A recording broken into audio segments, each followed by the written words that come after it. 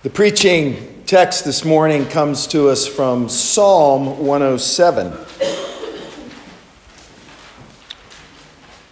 Listen.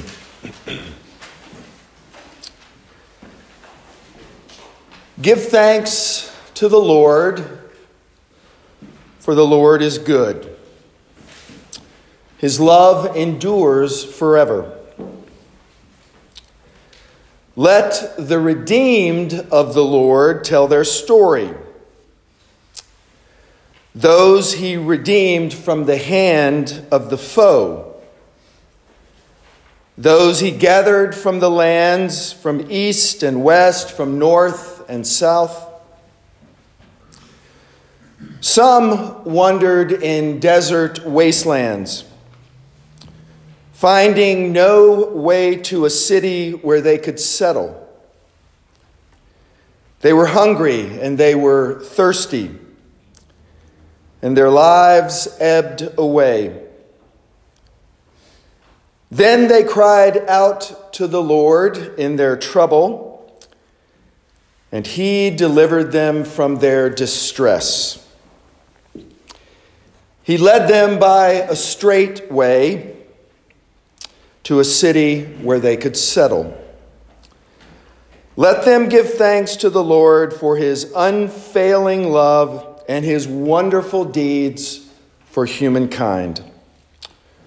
For he satisfies the thirsty and fills the hungry with good things. May God bless the reading and the hearing of those words.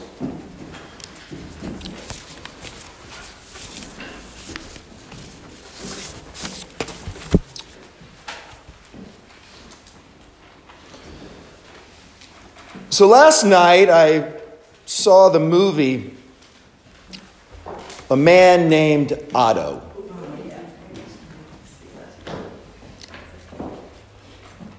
I don't know if it was a great film, but I loved it. And it was, without giving too much away, it was about a curmudgeonly older man who was quite angry at life, particularly because it had taken away his beloved wife. She'd been his light. She'd been his reason for living. And in her absence, he pretty much snaps at everything and everybody. And as the story begins to unfold, you discover that he wants to take his own life and so join his wife on the other side. But something happens. A young family with 2 young children move into the neighborhood. And they're quirky. And they're messy. He's OCD. And they don't live orderly lives.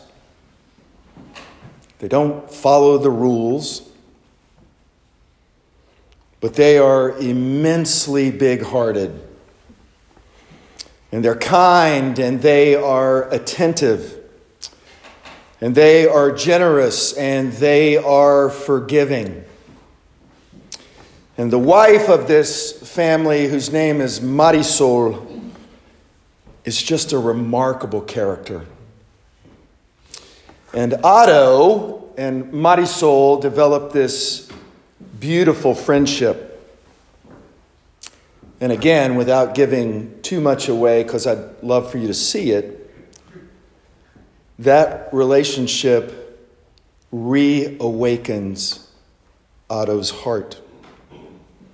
And that relationship gives Otto a renewed sense of his purpose in life. So why am I talking about A Man Named Otto? Because the movie is about redemption. And that's what Cheryl and I are talking about this morning. Redemption. And I think it's probably important for us to start with a working definition of redemption. It's really about the movement in a person's life from a lesser state to a bigger state. Redemption is really about the gift of awakening. Awakening to a more expansive perspective. It's about moving away from, I guess, what I would call a negative or cynical outlook on life to something that is much more positive and much more purposeful. Redemption is about being set free. Redemption is about connection. Redemption is about the restoration of one's heart in relationship to what is, and then also in relationship to what might be. Redemption is about living with more faith and more hope. So we chose the psalm this morning, Psalm 107, because it uses the language of redemption. And it assumes that we all need more of it, whether we've stopped to think about it or not. This psalm assumes that God is essential to a bigger and more hopeful perspective on our lives. And it assumes that God, what does God want for us? God wants to infuse our hearts with more connection and more purpose. The psalm was actually written when the Hebrew people were in exile. So a people in exile have lost their freedom, they've lost their joy, they've lost their sense of hope. But this psalm is telling us something really important. No matter what state of mind we may be in, personally or as we look at the world, the psalm is saying that God is never finished with us. God's not finished with us. God's always busy. God does not give away power to despair. It may come slowly. We all know that that's true. But God is restoring hope. And so giving each one of us a reason for hope. Because that's who God is. That's essential to the character of God. We don't give power to cynicism or fatalism or despair. We trust that either something new is being born or something new can be born. God is the new reality, replacing whatever was before. So Cheryl, will you come up here? This is a little dialogue sermon here. I just want to know what Cheryl thinks about redemption. Redemption is not something that I actively think about. Right. It's something I feel. And all of us have been led to believe, and if I think about redemption intuitively, that it's this conclusion to all the challenges. For me, it's knowing that these challenges exist and living into them, not in any kind of straight line, but in a zigzaggy way, in a way of becoming, in a way of always reconnecting to a better path, even if the path doesn't go like this. It's actually when the path goes like this. You guys familiar with that? You know, that zigzaggy, 2 steps forward, 2 steps back? How I wish it were a straight path. I do too.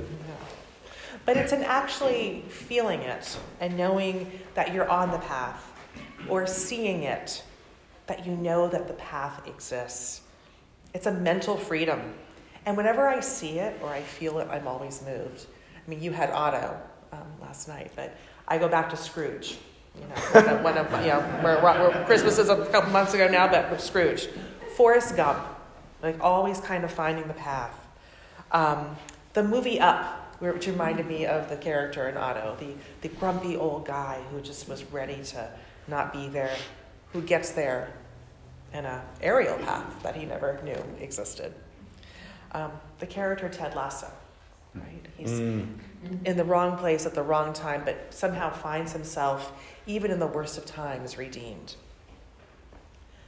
I work every day with mentally ill patients who have mental illness, addiction, or both. And talk about seeing redemption. It's never something that, redemption, this is it, it's right here. It's just seeing that, for me, as a clinician, seeing literally sometimes a rap sheet of life where the path was never made clear, where the path was never felt, or where the path that people took was a path of the ego, a path of impulse, a path of redemption for the next 2 hours. And it never got them exactly where they wanted on the path. But seeing that for many of these people, there is a way to regain the path and to regain some kind of wholeness. And when I witness that, as someone who walks with them, it's probably one of the greatest privileges of what I do. And of seeing someone who doesn't know that redemption is there for them find at least a sight that the road is over there. Redemption ultimately is something I do feel, personally, professionally. And for me, I think the times other than those movies or those moments with people that I feel it the most, the time that takes my breath away, literally, is when I do a funeral or a graveside service. And when I do this service, I always go back to liturgies that I love. And one of the liturgies I use is, I acknowledge in these words, we commend to you your servant, acknowledge a sheep of your own fold, a lamb of your own flock, a sinner of your own redeeming. Receive them into the arms of your mercy, into the blessed rest of peace, and to the glory of the saints in light, because we know that our Redeemer lives.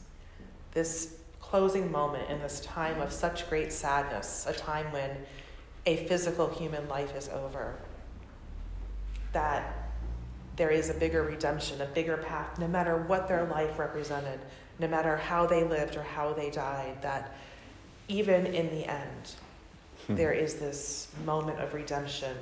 There is this other path that is joined, that is felt, and unites us all, no matter who we are. Every single person at that graveside or a funeral is somehow united in that moment, in that redemption. I often can't always get the words out. I have to consciously think about it. That's redemption for me. I love it. And the promise of that, no matter what, that's where it ends. But I'm stuck still. I'm a little stuck still because, so let me go backwards for 1 second. It's interesting how this psalm reads. Like it reads as if God has redeemed all these terrible situations. The people were in slavery in Egypt, and God brought them out of slavery. People were hungry in the wilderness, and God fed them in the wilderness. People were shackled in prison, and God undid the injustice and set them free. But here's where I get stuck. I get stuck because I look out over the world and I think about redemption, and the evidence is not overwhelming. So I got to stop there for just 1 second. There's faithful people all over the world who are praying every day. I've seen them. I've seen them. I've seen God-fearing people praying for redemption. And nothing changes. And freedom is more like a pipe dream. Think about the women in Afghanistan under the rule of the Taliban. I think just last week about the release of that footage in Memphis. Tyre Nichols beaten during a routine traffic stop. Beaten to the point of death, and first responders watch him. He died 3 days later. And let me assure you that faithful people were praying. And they continue to pray. But do their cries inspire or unleash redemption?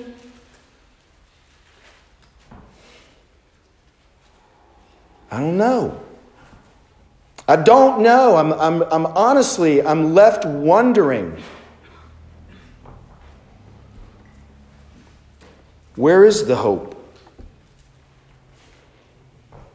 And what does redemption look like? And what does it mean for us to be awakened? Because that's surely the cry for each one of us, and then all of us collectively, to be awakened. And why do we need to be awakened? So that we could actually trust in a better future. Who doesn't want to trust in a better future? So sometimes when I think about redemption, I simply think it starts as an awakening of the conscience. An awakening of our deep and then deeper and then deepest connection to one another. A movement in each one of us away from indifference to a spirit of contrition, a spirit of compassion. It's so timely and almost ironic that yesterday I found an article that had been stuck in my mail slot. I don't even usually look in my mail slot, so don't put anything in there. But I opened it up yesterday, and it was an article about a pastor who had gone to Africa for the first time. Did any of you leave that? If you did, raise your hand. My man. This is what he writes. It rocked my world in ways that I never anticipated. Kind of the way Cheryl was talking about working at Silver Hill. Seeing with my own eyes the extreme poverty, the lack of access to clean water, preventable diseases, made me wonder, he writes, how I could have been so willfully blind. I wasn't sure what, if anything, I could do. But God spoke so clearly to me and told me to apologize to the world for the kind of church we had been. Interesting, right? We usually say, well, whatever happened is not my problem, or I'm not responsible for that thing that happened in the past. And then this article goes on, and a few days later, the pastor, whose name was Keith Stewart, he took out a full-page ad in the Dallas Morning News. A full-page ad. Imagine what that cost? This is what it said. We, the church, have followed trends when we should have followed Jesus. We told others how to live when we should have listened. We live now in a land of plenty, denying ourselves nothing while ignoring our neighbors who actually have nothing. We have sat for too long on the sidelines. We were wrong. We are sorry. Please forgive us.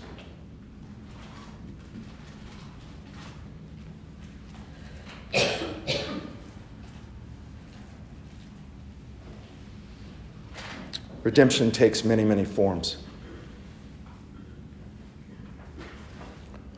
And maybe one of them is the awakening of the heart.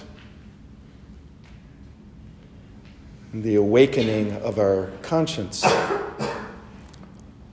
which reminds us all how deeply connected we are to one another and how much it matters if we imagine or aspire to create a better future.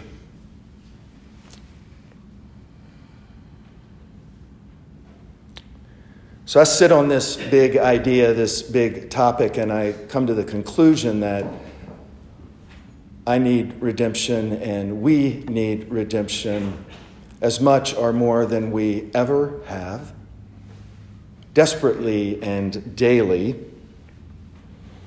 I know that for me, and Cheryl alluded to this, I need to be awakened over and over and over again. I need to see the places where I slumber, where I'm indifferent, where I'm less than mindful, and where I am ungrateful. Because God sees. And God creates a better way for us to be in our lives.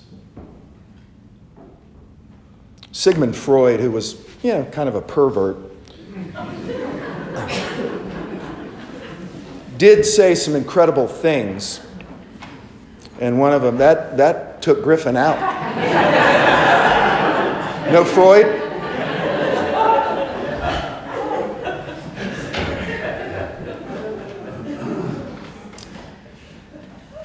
Well, here's what Freud said once.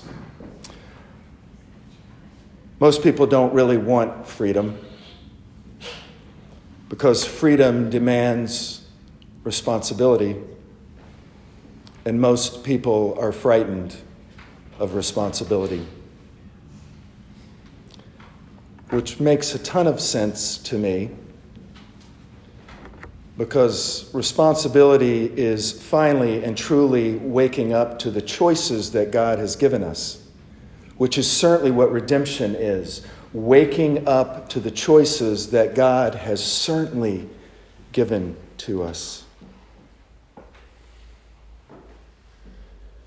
So Earl is about to stand up and sing a classic piece, redemption song. It's considered one of the great songs ever. Bob Marley writes and sings about what was taken away, what needs to be restored. Old pirates, yes, they rob, sold to merchant ships. Minutes after they took from the bottomless pit, but my hand was made strong by the hand of the Almighty. We forward in this generation triumphantly. Won't you help to sing these songs of freedom?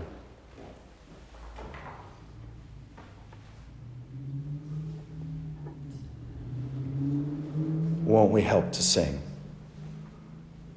these songs of freedom?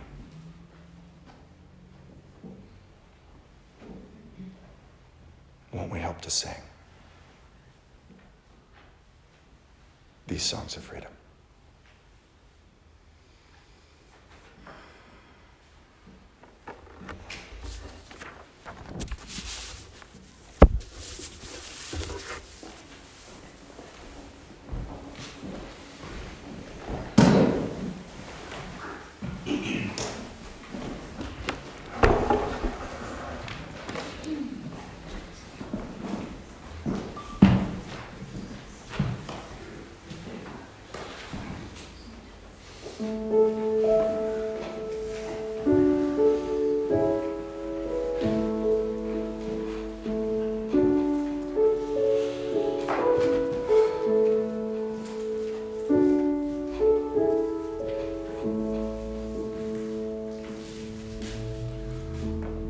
Old pirates came to rob I, sold I to the merchant ships. Minutes after they took I from the bottomless pit, but my hands were made strong by the hand of the Almighty.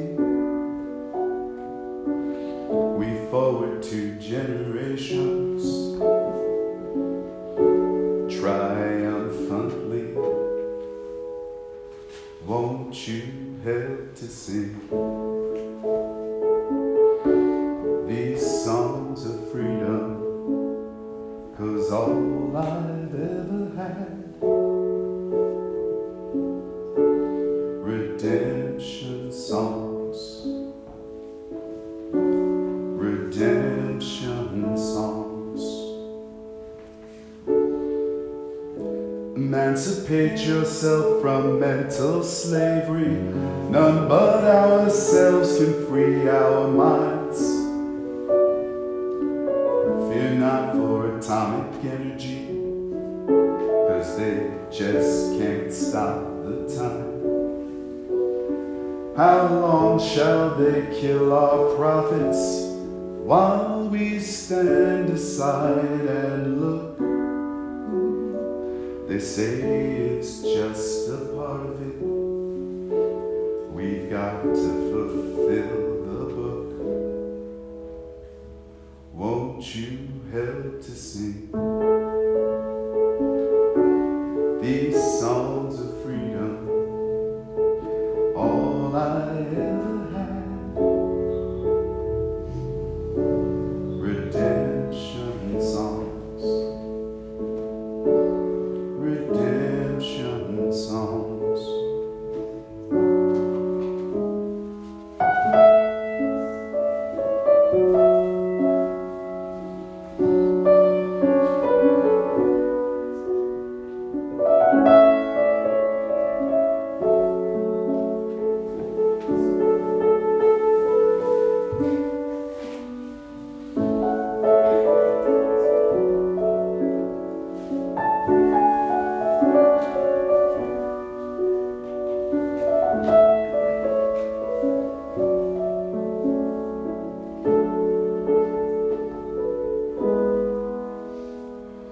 Won't you help to sing